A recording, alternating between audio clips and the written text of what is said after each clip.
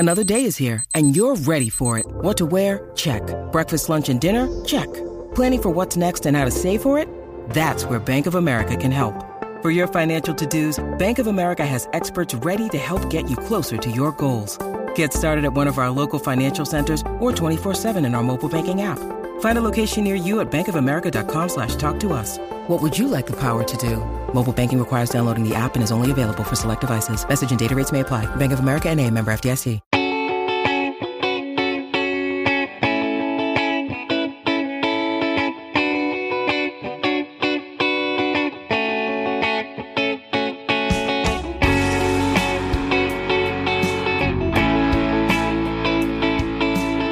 Welcome to another episode of Purple Insider. Matthew Collar here, along with Sam Ekstrom. And Sam, I want to welcome everyone to what I'm calling Timeline Week, okay? We are going to spend the week focused on not only the Minnesota Vikings timeline and how they get from point A to point B and where point B might be, but also we're going to talk to some people around the league who cover other teams that are in very different places in some cases and in the same place as the Vikings in others. And here's what inspired me is Vegas over-unders on DraftKings came out, and the Vikings are at 9 wins for their over-under.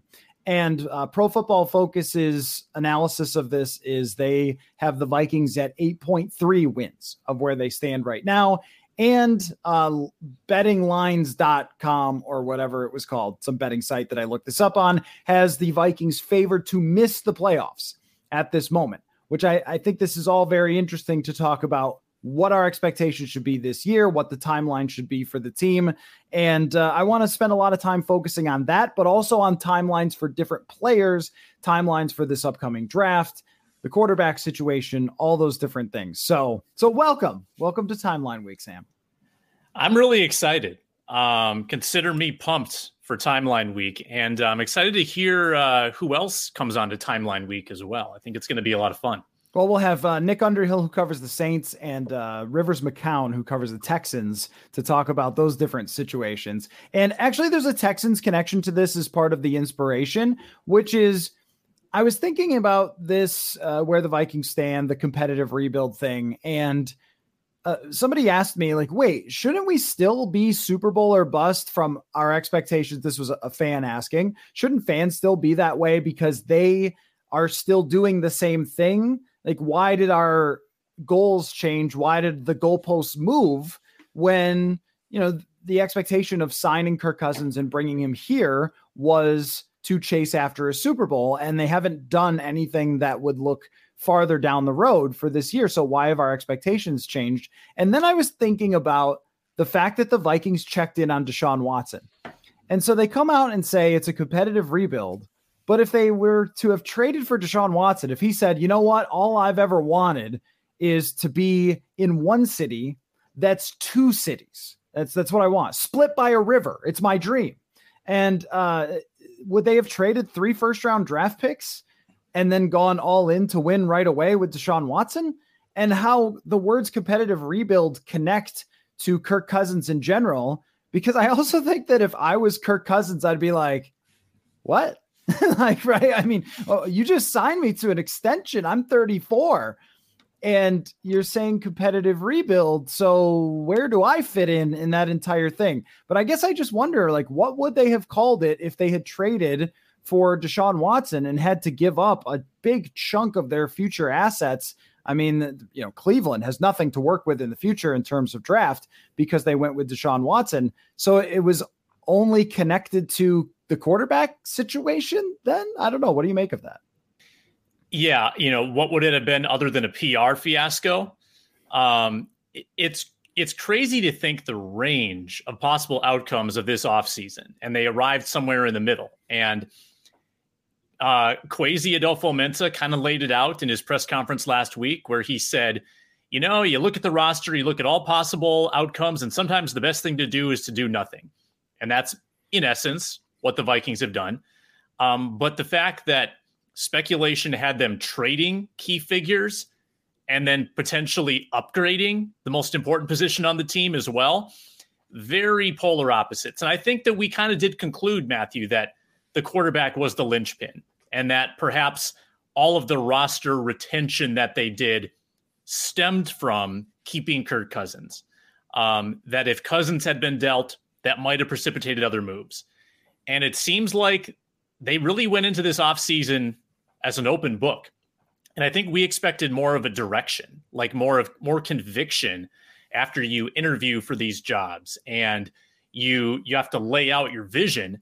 Well, you would expect that to come to fruition. But from the sounds of it, there wasn't necessarily a vision that was like expressed in February and then carried out in March. It was more of a philosophy that sold the Wilfs on Kwesi and O'Connell. And then they kind of took the punches as they came. And maybe it was, well, Deshaun's price tag is too high. Kirk's trade value is too low. We're just going to keep it as is. But the Vikings are now, not only are they going to be compared, we're going to compare all the young quarterbacks that they've passed on over the years. We're also going to look at the franchises that have decided to move on and compare their timeline now to the Vikings. You look at Seattle, you look at Houston. I think you can even lump Atlanta in there. Mm-hmm. We're going to look at those franchises and say, okay, they might have been behind the Vikings roster-wise. Well, how long until they get back to being hyper-competitive? And will they beat the Vikings to that point? Because the Vikings have not bottomed out to the point of those other franchises. And as we've discussed, they might feel the repercussions of that down the road. So are they in a better position this year to be in the hunt? Absolutely. Would I take, Seattle, Houston, or Atlanta over them right now? Heck no. But it is more about a long-term vision that we haven't yet seen from Kwesi. You wrote about it. Where is the rebuild in all of this? That's what I scratched my head about when he said competitive rebuild. I didn't know where the rebuild part was coming in. So it sounds very much like this was a wait and see offseason, and they were willing to go any number of routes, which is, it's a little bit, not really by the book. I think you kind of need to approach each offseason with a little more conviction and direction, to be honest with you. But, Kwesi mentioned that he doesn't see things in a binary way, black and white. It's more about what are the available options. And that's, kind of the way that he approached it. Even though it's been treated in a binary way, which is It's only been one thing and has not been the other.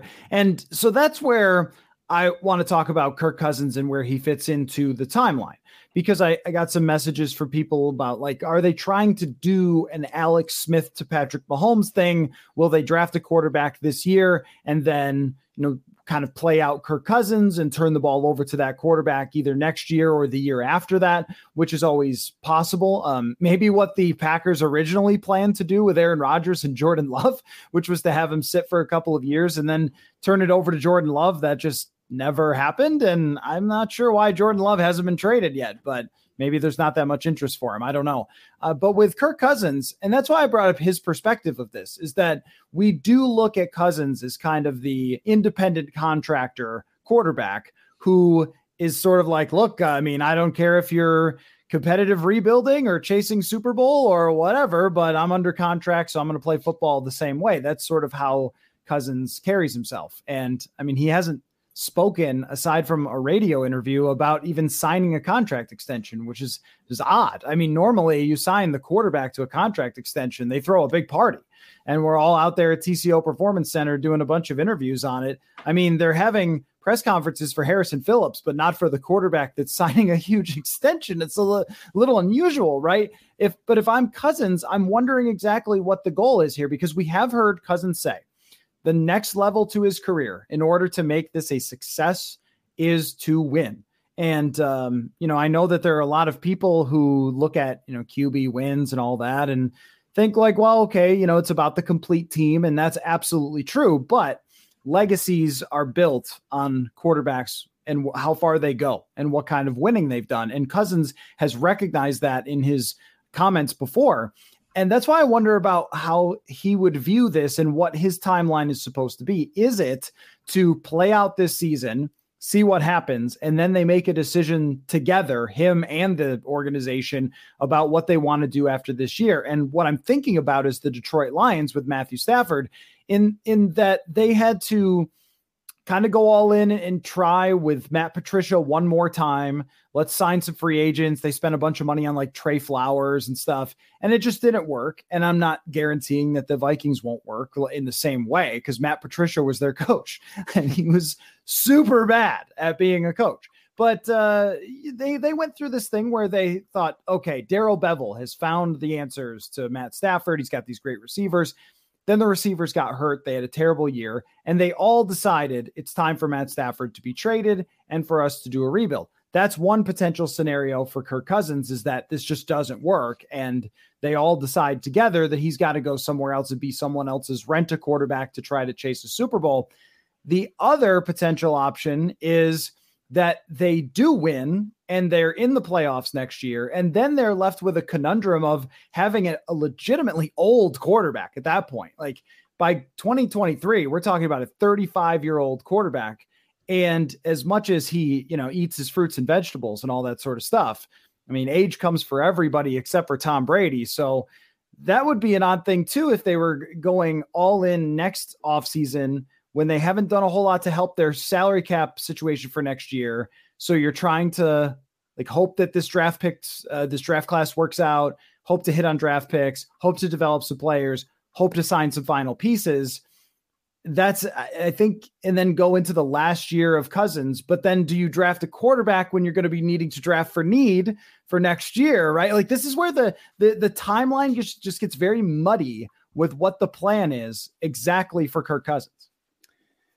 Yeah, this is the precarious nature of the competitive rebuild. It's that you can't have it both ways all the time. I know they're trying. I know that Kwesi believes that it's possible to live in both universes, but you are robbing Peter to pay Paul in a lot of cases. You are going to put player development in large measure, I think, at bay. This year, you're not going to play guys just for the sake of development unless you think they're absolutely ready. And that's going to, in turn, stifle some of that development.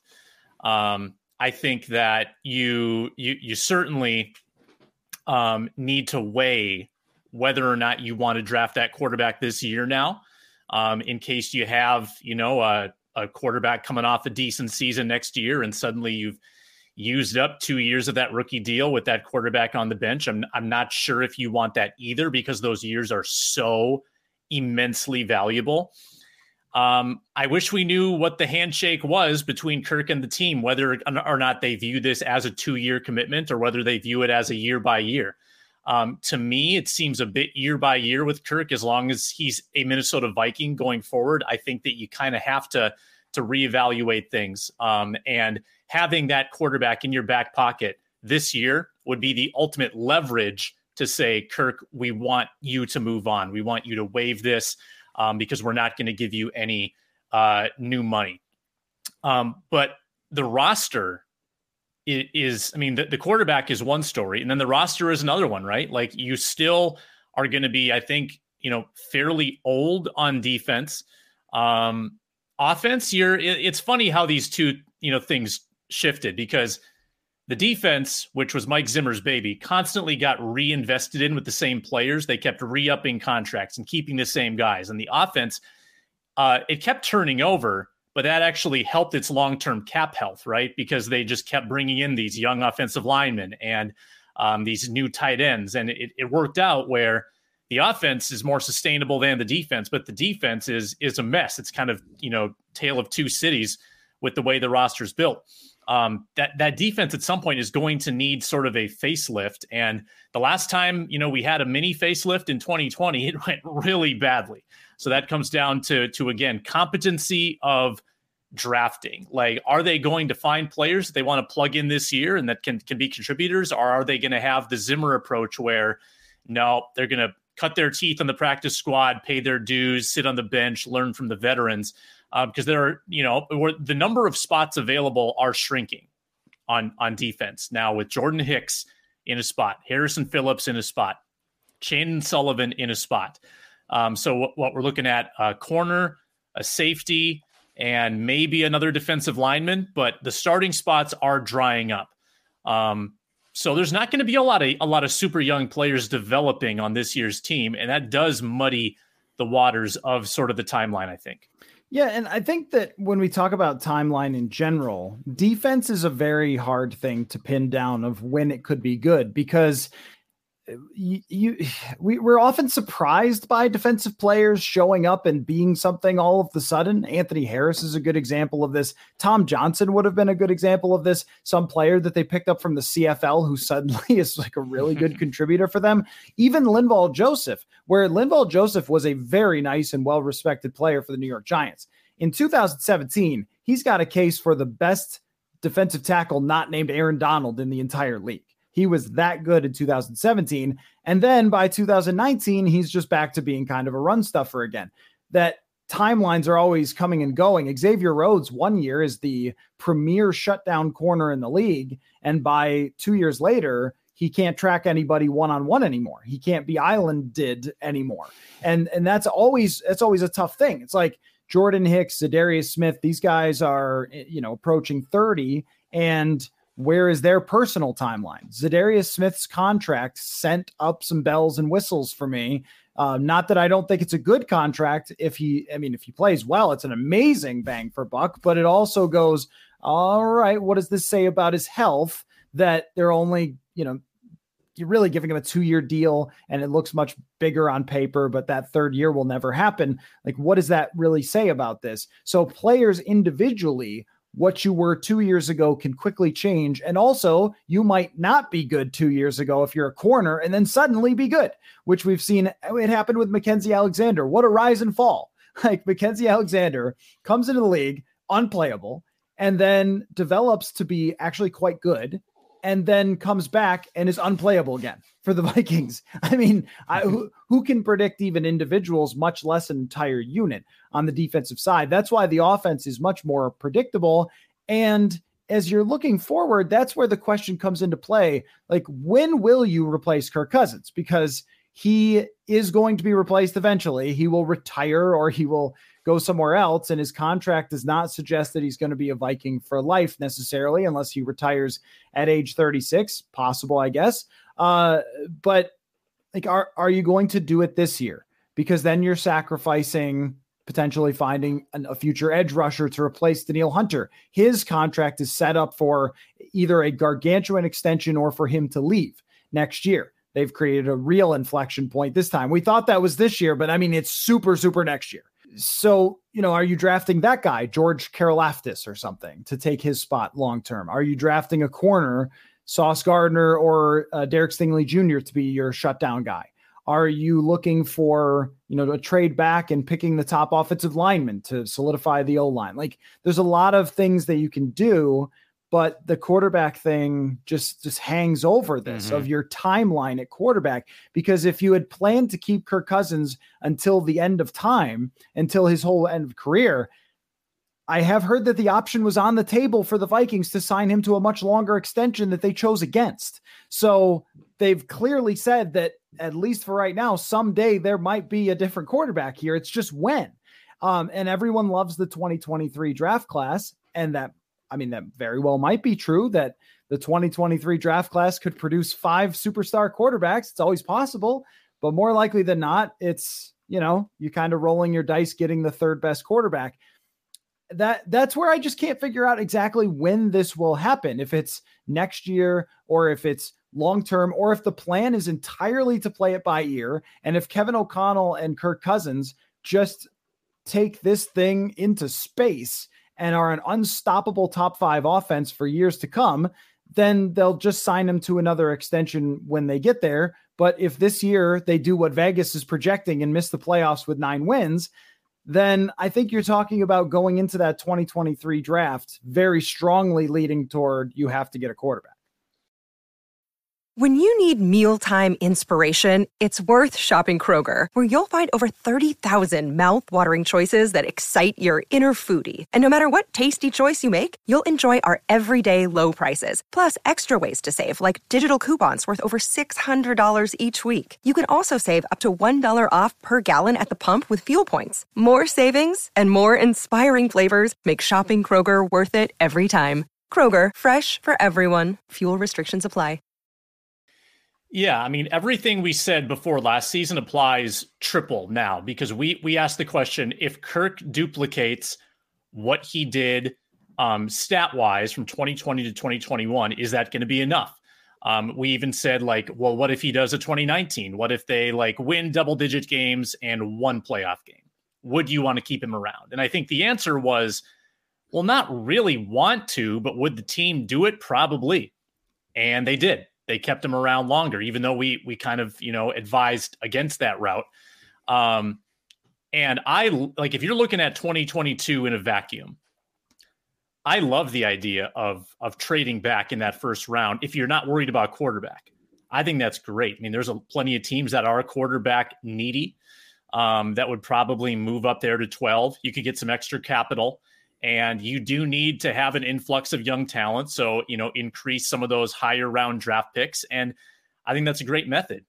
But at the same time, if you want a quarterback, I think the most unsatisfying thing you could do is go get another Kellen Mond type, somebody who is a third rounder, where the odds of their success really plummet. I mean, if you are beyond the top 5 or 6 quarterbacks drafted, I mean, I know we said you can find talent in the third or fourth quarterback taken for sure. But once you get deeper, the deeper you go, I mean, you're falling off a cliff there in the likelihood that you're going to hit. There's only so many Russell Wilsons and Dak Prescotts. There just aren't a lot of those examples out there, and you can't count on that. So if you do trade back, you are, again, like, that is all competitive, and that is not rebuild. If you are trying to get other, like, filling holes, getting a cornerback, finding a guard, like, that's all 2022. And if you want to admit that, that's fine. Like, if you're going all in this year, you're trying to capture the Rams Stafford magic again, great. I mean, at least you have sort of a direction or a compass that is guiding you in your decisions. Might not be great long-term, but you're gonna shoot your shot. I would almost respect that more than having the bets hedged, to be honest, because then it feels like, well, you're just flipping a coin. Like, all right, long-term, short-term, long-term, short-term. What do we do? I want to see a compass, I think, except asterisk is at quarterback. Like, quarterback is the one exception where I think I could accept the result if they sacrificed a good first-round pick for this year and got the quarterback to set up the future, because that gives you the leverage. Then you've got leverage over Kirk going into that 2023 season. And if Kirk calls you bluff or if he even demands a trade, then you have your guy and you're set up. And I think that the fan base would be happier about that too, because then you could enjoy 2022 and the Super Bowl pursuit, knowing that there is a plan for the future that you can at least see. And it's not just ambiguous and you're wondering, well, I mean, if Kirk's leaving, what are we going to do? Then you actually have someone in your back pocket.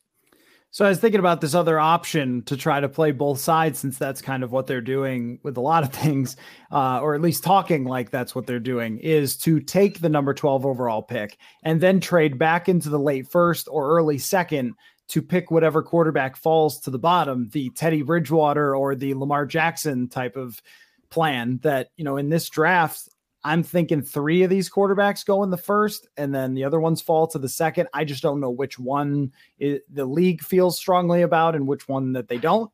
Like, is Desmond Ridder a real thing or not? Is Matt Corral a real thing? I read a really good piece by Mike Tanier of Football Outsiders about the RPOs and Matt Corral and how there's a lot of red flags there, that when he is not running RPOs, it's just not very impressive. And someone like Kenny Pickett is very impressive. But then I read another smart analyst on quarterbacks who said he didn't even understand why Kenny Pickett is a first round prospect. So it's amazing how this thing kind of pinballs around. And remember, Mel Kiper thought that Jimmy Clausen was going to be the greatest quarterback ever, and he went in the second round and did nothing. Like, we don't really even know how teams feel about it. Last year, everyone thought Mac Jones was going to San Francisco. Then it's Trey Lance when it gets to draft time, because they didn't tell anybody. The Vikings would not be going out and telling people, yeah, our real plan is to take a pick at 12 and then trade back into the first to get Sam Howell or something. I think that's maybe the most both sidesy way that I can think about it. Tell me, you said trading back is a good idea. I'm going to tell you the 12th overall picks, and you tell me if this changes your mind at all. because I was kind of blown away by this. Micah Parsons, Henry Ruggs, Rashawn Gary, Vita Vea, Deshaun Watson, Sheldon Rankins, Danny Shelton. That's a sad one. Odell Beckham, DJ Hayden, Fletcher Cox. Those are since Christian Ponder went 12th overall. It's a lot of star power. I feel like 12 is a very fringy star power type of place where if you trade back, like you're kind of sacrificing the potential to get like a Micah Parsons level prospect. I don't know. Like that, I don't dislike that plan at all. Like the idea of taking someone at 12 and then trading into the early second or late first and picking a quarterback if there's somebody that they think can be the long-term. And then all of a sudden, all of this would kind of come together of what the timeline is and what a competitive rebuild is. We would be able to say, oh, it referred to the quarterback. Gotcha. Like everything else, I don't know, but it referred to the quarterback. Let me ask you, well, tell me if does that change your mind at all that the 12th overall picks have been great? Yeah, that's a pretty good list. I would like to see the 11th list and the 13th list. Like, is that just an anomaly that 12 happened to be a sweet spot? Or can you give me the same level at 11 and 13, or is that just a coincidence? It makes sense because a lot of times the top 10 are heavy on one particular position. If there's like a really top heavy draft, because there's the windfall after the first one goes, the second one and third one go because teams get desperate. So a lot of times you've got 4 quarterbacks gone and 3 receivers and the best at a couple other positions. And you're left with, in Micah Parsons' case, the best linebacker, like number 1, or you're left with, maybe the best tight end or the best corner, whatever it is. Can I give you the highlights of number 11 overall? Yes, please. Okay. So the last few years there's some good ones here. So we don't know what Justin Fields is. We kind of don't know what Mekhi Becton is. Jonah Williams hasn't really worked out for the Bengals, but Minkah Fitzpatrick, Marshawn Lattimore, Vernon Hargraves didn't work out. Trey Waynes, Taylor Lewan, DJ Fluker, Dontari Poe, JJ Watt, Anthony Davis, Aaron Mabin, Leotis McKelvin. There's a couple Bills for you. Patrick Willis, though, Ben Roethlisberger, Dwight Freeney are also on that list. So that's still pretty good. I mean, that's not quite as good. It's not as good as 12, but it's good. But still, you have a few. I mean, Taylor Lewan is a star, Marshawn Lattimore, Minkah Fitzpatrick, JJ Watt. Yeah. I mean, look, none of the, DeMarcus Ware is in here at 11th overall too. None of them are going to have just a hit every single time. Dante Culpepper also. But that range, like you said, like when, especially now, here's where it's different. Quarterbacks were taken high last year. And so that's a good point that, that you could see better prospects falling to 12 that would be top 5 players that aren't because of the quarterbacks. Number 13, I won't read every single name. Number 13 weirdly has like less talent, but you still have Aaron Donald at 13, Sheldon Richardson, Rashawn Slater last year has turned out to be a really good player. Tristan Wirfs has turned out to be a really good player. I mean, it's not a bad range. It's not a bad range to be picking. So that's, but let me move on to something a little different timeline wise than just the quarterback, which is Justin Jefferson and his timeline. So if you're Justin Jefferson and you hear the words competitive rebuild, which, I just want to say that we're going to go back to this a lot, like the competitive rebuild thing, because it's the most revealing thing that they've said. It's not to make fun of Kwesi Adofo-Mensah for saying it. It's the most, here's what we're doing thing that he just came out and offered from the beginning of his press conference. So trying to parse through like how this actually applies to what they're doing is kind of the goal here. But I would also say, I think Kwesi Adofo-Mensah made a big mistake in saying it, because if I'm Justin Jefferson and I hear competitive rebuild from my team, I'm kind of throwing up my arms like, what? You guys have me. Like, shouldn't we win because of me? Wait, we're not trying to fully win. Like once you say the word rebuild at all, I think everybody goes, huh? Like, I mean, even if you're Zadarius Smith and you just signed here and you're like, oh, Stone Arch Bridge, I'm so happy to be here. And then like competitive rebuild, and you're like, wait, what? I thought I came here to win. Didn't you just tell me in the meeting? I was looking at the purple people eaters that's what I want to be. What are we talking rebuild for? I just think it was kind of like a tactical error to put that out there. And I know people will say, oh, you guys make too much of this stuff. We've talked to enough people over the years to know that everybody hears everything. and that existed before Twitter, but now especially since Twitter, everybody hears everything.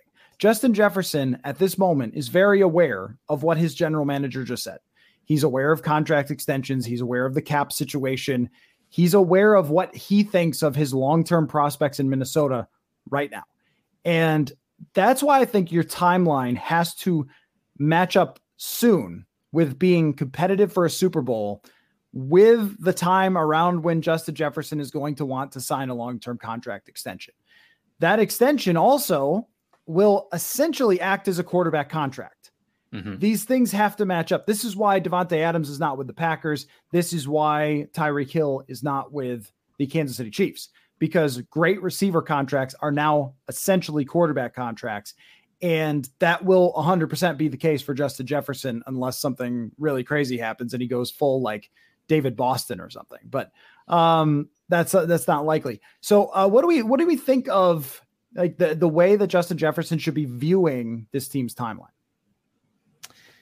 Yeah, I think that Justin Jefferson could be one more year like he had away from trying to accelerate that timeline and get paid early because he's that good and he would have the leverage. They have him under team control for 5 years. He's not going 5 without signing a new deal. I think the best the Vikings can hope for is that they've kind of got this 2-year sort of arbitrary window where Kirk is still signed. Daniil is still signed, even though Daniil might have to restructure. But you can, in theory, play out 2 more years with an expensive quarterback and a cheap Jefferson. But then I think you got to swap. Then you got to have the cheap quarterback, because if you pay Daniil what he's worth long-term, and they've said they want to, and you pay Justin what he's worth, and they definitely have to, and you pay a quarterback, you can't. I mean, I don't see that working. I think then you're talking about $90 million potentially locked up in 3 players. I know the cap's going up, but that is crazy. Very few teams can afford that and still be successful unless you've got just a million young players running around. But I think that the Vikings need to try to get that Justin timeline, like, you know, if not pushed through 2023, at least any premature extension isn't introducing a whole lot of new money. Like they can lock him in, but they can keep those cap hits low because they do want to take advantage of that. This is arguably the second most valuable position in football now. I mean, it's edge rusher and wide receiver probably vying for that distinction. And you've got a lot of Brian O'Neill money coming in as well. You know, down the road, you'll have Darisaw potentially. That's going to be big money. So, you know, at those high positional value spots, eventually you're going to get pretty expensive. So I think Justin Jefferson is, you know, not only is he 1 year away from getting potentially demanding and wanting to accelerate those talks, but disgruntled. I mean, he said all the right things through 2 years, but, you know, from year 1 to year 2, there was a definite shift in I'm frustrated. I have a voice. I've found my voice. Like, you know, I was the puppy in the first year. I was still like finding my bark. Well, now I've got it. And it's only going to get stronger as I mature and get more leverage in this organization. And I think he's going to be empowered too by this coaching staff to have a voice. There's not going to be really any censorship at all. He's going to be able to be him. So that matters. And this team has to prioritize him, but that could also mean that they have to come to the table 1 year earlier, or risk, you know, possible holdout or falling out or whatever it is. It makes me think of like Karl Anthony Towns with the Timberwolves, where he eventually reached a point where they needed to start winning games or Karl Anthony Towns was going to be gone. Mm-hmm. And you could tell his frustration was starting to raise, and he was getting very down on where this whole thing was. And then your GM has some problems personally and ends up out and all these things. And it just looks like the world is collapsing on the Timberwolves. And then they hit on a number 1 pick in Anthony Edwards. Their trade with Russell ends up working out pretty well for them to move on from Andrew Wiggins. And then they get some role players that they develop. And all of a sudden you're a contender, and Karl Anthony Towns seems like he's never been happier. And so it can change on a dime. And so I don't want to be like fear monger. You should be afraid of Justin Jefferson demanding a trade tomorrow, because like you said, he's not in a position at this moment to demand any sort of trade. But if you're Jefferson, I mean, we've seen Kirk Cousins kind of break the system a little bit with the guaranteed money that first time. We've seen Deshaun Watson break the system. Would you be shocked at all if a star player of his caliber 3 years into his career kind of tried to break the system and be like, you have to pay me way early. Like, you can't run this to the end. You can't run this to the 5th-year option, or I'm going to find my way out. Because one thing we absolutely know about star players is if they want out, they're going to find their way out. And it's just been my impression of Justin Jefferson, and I think this is a huge compliment that I would only give to a handful of players, is that he truly wears the wins and losses on his back. Like, he, I think, wants to win, like has a different sort of level drive than most players that I've ever been around to win, and is crushed when they lose. And like, if you see his face in those press conferences when they don't win, it doesn't matter what his stat line was. He's a very unique player in this way. I think he came in immediately to the NFL, and as soon as he had success, he's like, okay, like I'm gonna be a winner here. I was a winner in college. He talks constantly about winning at LSU. I think these things really matter to him.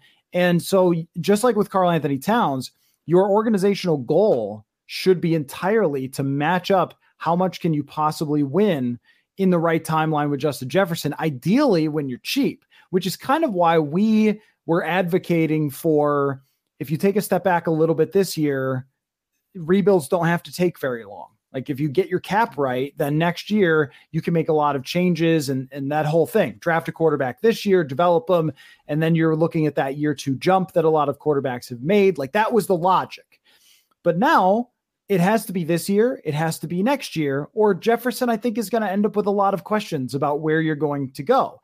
And so even though it feels like, hey, like, give them time, they've got plenty of time here. Like, yes, but it gets late early with a player who's this great on his rookie contract. You don't get that long to actually work with this, and you have to match it up. So he wants to be here because he's from Louisiana. I'm not saying he's going to want to go play for the Saints tomorrow or something, but like, it's not Adam Thielen. It's not a guy who's from Minnesota and is going to keep working his contract out to stay here if he doesn't have to. And I just think that they have to be very mindful of Justin Jefferson as a major part of everything that they do. Every decision that they make should be with him in mind. And it might have been for this year of sticking with Cousins to say, look, if we give him Desmond Ridder, he's just not going to be very happy because that guy's not ready to play, or something, or Malik Willis or something. But I think it really comes within the next 2 years. You have to give him reason to want to be a Minnesota Viking for the rest of his career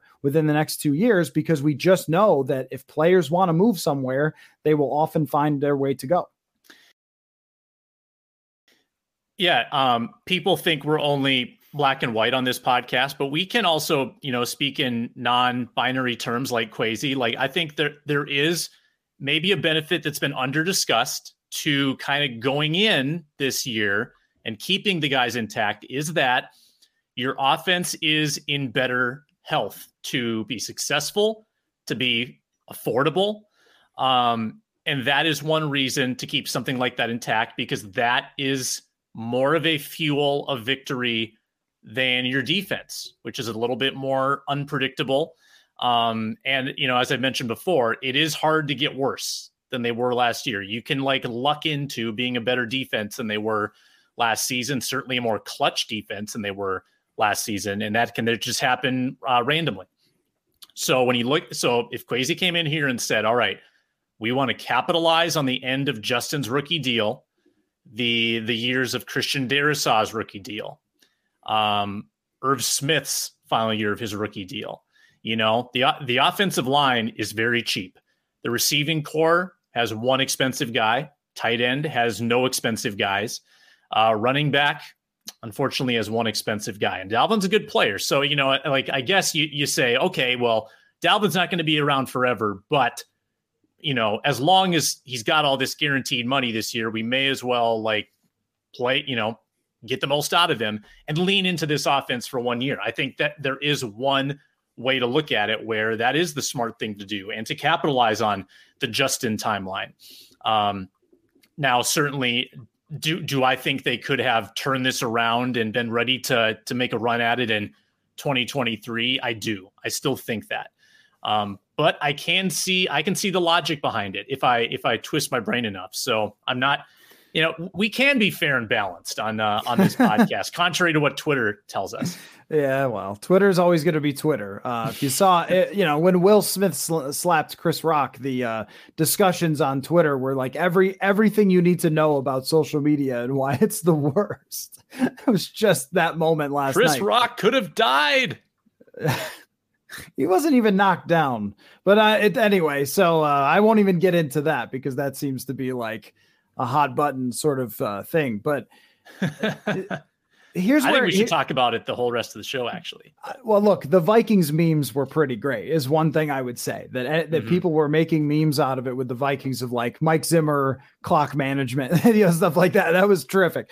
But Will Smith is Norv and Chris Rock is Mike. Oh, wow. Maybe people deny that still. I don't know. That's Mystery Week, which we did last year, I think.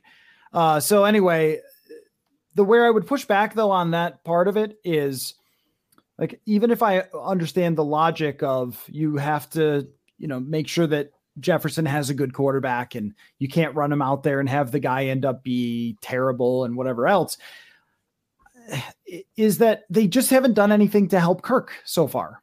And there's a report that they could bring in Jesse Davis from the Miami Dolphins, and let's pull up Jesse Davis's numbers, and yikes. Like, he's certainly started a lot of games, but the numbers are pretty poor. He allowed 8 sacks last year and did not have very good pass blocking efficiency, did not have very good pass blocking grades. Like, they have not, and this is my whole point, is like, if they had done some stuff that was just wild and they went out and they got another receiver, they traded for Amari Cooper, let's say. I know they couldn't afford it, but let's just say traded for Amari Cooper, got rid of defensive players to create cap space, the ones that are older like Harrison Smith or Danielle Hunter and Eric Hendricks, and they create all this cap space and they just threw it at the offense and said, you know what, man, offense wins. Ed Donatel, do your job.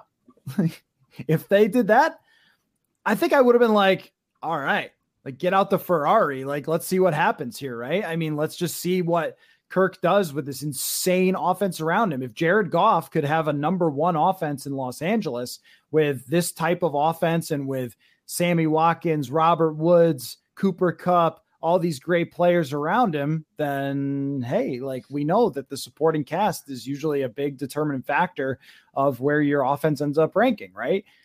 But they haven't. There's not even a number 3 receiver. It's still KJ Osborne, who we like, but it's not a game changer. At center and at right guard, you're in very bad shape. And at left guard, they say they like Ezra Cleveland, but it's not like you have some dominant Will Shields force at like left guard. Yeah. I haven't pulled up Ezra Cleveland's numbers in a while. I'm going to do that. Like, they got better at the end of last year. Like, I think the trajectory is good, but it's certainly not a guarantee. And to add one more to your list, KOC said he wants to maybe go heavier than they were in LA, but they've got 1 tight end. Right. Yeah. And those tight ends might get hurt once in a while. What was his name? Johnny Munt? Is that I forgot about Johnny Munt. Yeah. He doesn't. Well, he wasn't the one I was talking about, but he is a person who's on the roster. It's my album. Forgot about Johnny Munt. Ezra Cleveland last year was by PFF in pass blocking 47th out of 63. Not really what you're looking for. What was he overall? I thought his overall was like, his run blocking was very good. Yes. Okay. His overall was okay. But even the guy that they're bringing in here just did not score particularly well as a tackle. And maybe they feel like he's a guard, but man, that sounds familiar, doesn't it? He's played all over. He's played 3 seasons as a right guard. So a little bit of experience, not saying it's a great possibility. Well, let me see what he did as a guard last year. Was that last year that Jesse Davis was a guard? His guard season in 2020 was arguably his best season, but I mean, a lot of the same. I mean, none of the grades were great. So the whole point just being that, you're not really overturning the offense to be something completely different. And I think that if they had, then I would be talking about it a little differently, even as it pertains to Justin Jefferson, of like, hey, Jefferson, you're going to be a huge part of this just, monster offense where we're going to throw all the time and whatever. And that was, I saw an NFL.com headline that was like, which one of these receivers will take the biggest jump next year? And Jefferson was included. I was like, did you just want to put Jefferson's name in this? Because he was a top 5 targeted receiver last year. Like, relax. Cooper Kupp's going to take a big jump next year, I think. Right. If we're playing Madden, Jefferson was this close to breaking the team record, folks. Relax. Anyway, so that's kind of the point of, like, should they throw to Jefferson more? Like, no, they should have more talent on the offense and throw to him the same, but have everybody else be better. So anyway, the last thing I was going to ask for our first episode of The Timeline, and I think it'll be a really fun week of discussions comparing the Vikings to some other teams and things like that. And Chris Trapasso will cover the draft part of the timeline, what we should expect from previous picks, what we should expect from future picks. It's going to be fun, but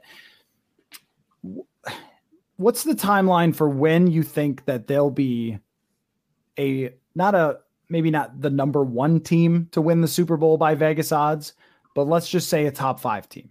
Like, well, let me rephrase. If I told you that going into 2023, they had put themselves in the top 5 odds to represent the NFC in the Super Bowl for 2023, how did that happen? Trying to think of a comp. Well, the thing is that Vegas is smart, and they do understand things like roster health and salary cap. So this team would have to, I think, be a top 5 offense, where the offense is just so insanely good that, they're blowing teams out 44-21, and the defense's badness doesn't really matter. I think it all revolves around the offense. And then there's, then you could theorize that the offense would pretty much look the same the year after that, and that maybe there's some defensive pieces that'll improve. But I don't think it would be about balance. I don't think it would be, they were a 14th ranked defense and the 11th ranked offense. That bodes pretty well. I don't think that would do it. I think that would still be a lot like the 2019 team, which was ended up being fringe playoff. I think they probably need to be exquisite at offense for that to happen. I think it's the draft class. Like, if they draft 3 players and those 3 players step in, and let's say one of them is a receiver, and you have maybe a defensive end and a corner, and then you go 3 for 3 and all 3 players look great. And all of a sudden you've got cap space to work with a little bit more next year. And you've got these 3 young players that you just drafted. And I don't know, Kenny Nwangwu looked great, and Amir Smith-Marset looked great. And so now all of a sudden you have this group that's looking younger in where its star power is. And I totally agree. Yes. You have to be a top 5 to 7 offense to get anybody's attention this year. You can't be 11th. You can't be 14th. You have to be really, really, really good. And I think that a lot of that would depend, and you have to be much more competent on defense to convince anybody for 2023. I think that would all depend on your draft class, because there isn't much more you could do. You're signing Jesse Davises to fill spots. That's just the reality. And this did happen. I mean, it doesn't happen often, but it happened to the Minnesota Vikings in 2015. It happened to the New Orleans Saints in 2017, where they drafted Marshawn Lattimore and Alvin Kamara, and there's a few others in that same draft that were really good. The Vikings in 2015, they pick Stephon Diggs by the end of 2015. He's a great looking player. And I remember that team, the 2015 draft, that people were talking about, hey man, this team could be set up for a long time. That's kind of the way that it would have to go. Okay. I promised one more thing, but there's one more thing. Mm-hmm. The PFF mock draft simulator. Did you see what they did? Did you see Jordan Davis? No. What? They added player trades. Oh, I thought you meant they did a mock. Okay. No. Yeah. The mock draft simulator added player trades, and it gives you a percentage that the trade would be accepted. like the Madden hear about meter. this. Yes, the Madden meter. And so what do you think that it would take to trade Kirk Cousins to the Seattle Seahawks? 1 and 2 and 4. It's not even that much. So I was able to trade Cousins and 77 for number 9 overall. Denver's pick that they gave to the Seahawks. Just saying. We don't know if it's no trade clauses until next year. I'm just saying. Just saying. I don't know, but it's super fun. So go play around with it. You can trade every player in the roster and see what it says. So have fun with that. And we will talk again soon. And this will be a fun week, and we'll see if anything else transpires. Like the Vikings always have this tendency to surprise us where we think, oh, the offseason's over. And then they bring in Sheldon Richardson and Everson Griffin and whatever else. So that's what happened last year. So thanks for your time, Sam. And thank you all for listening to Purple Insight.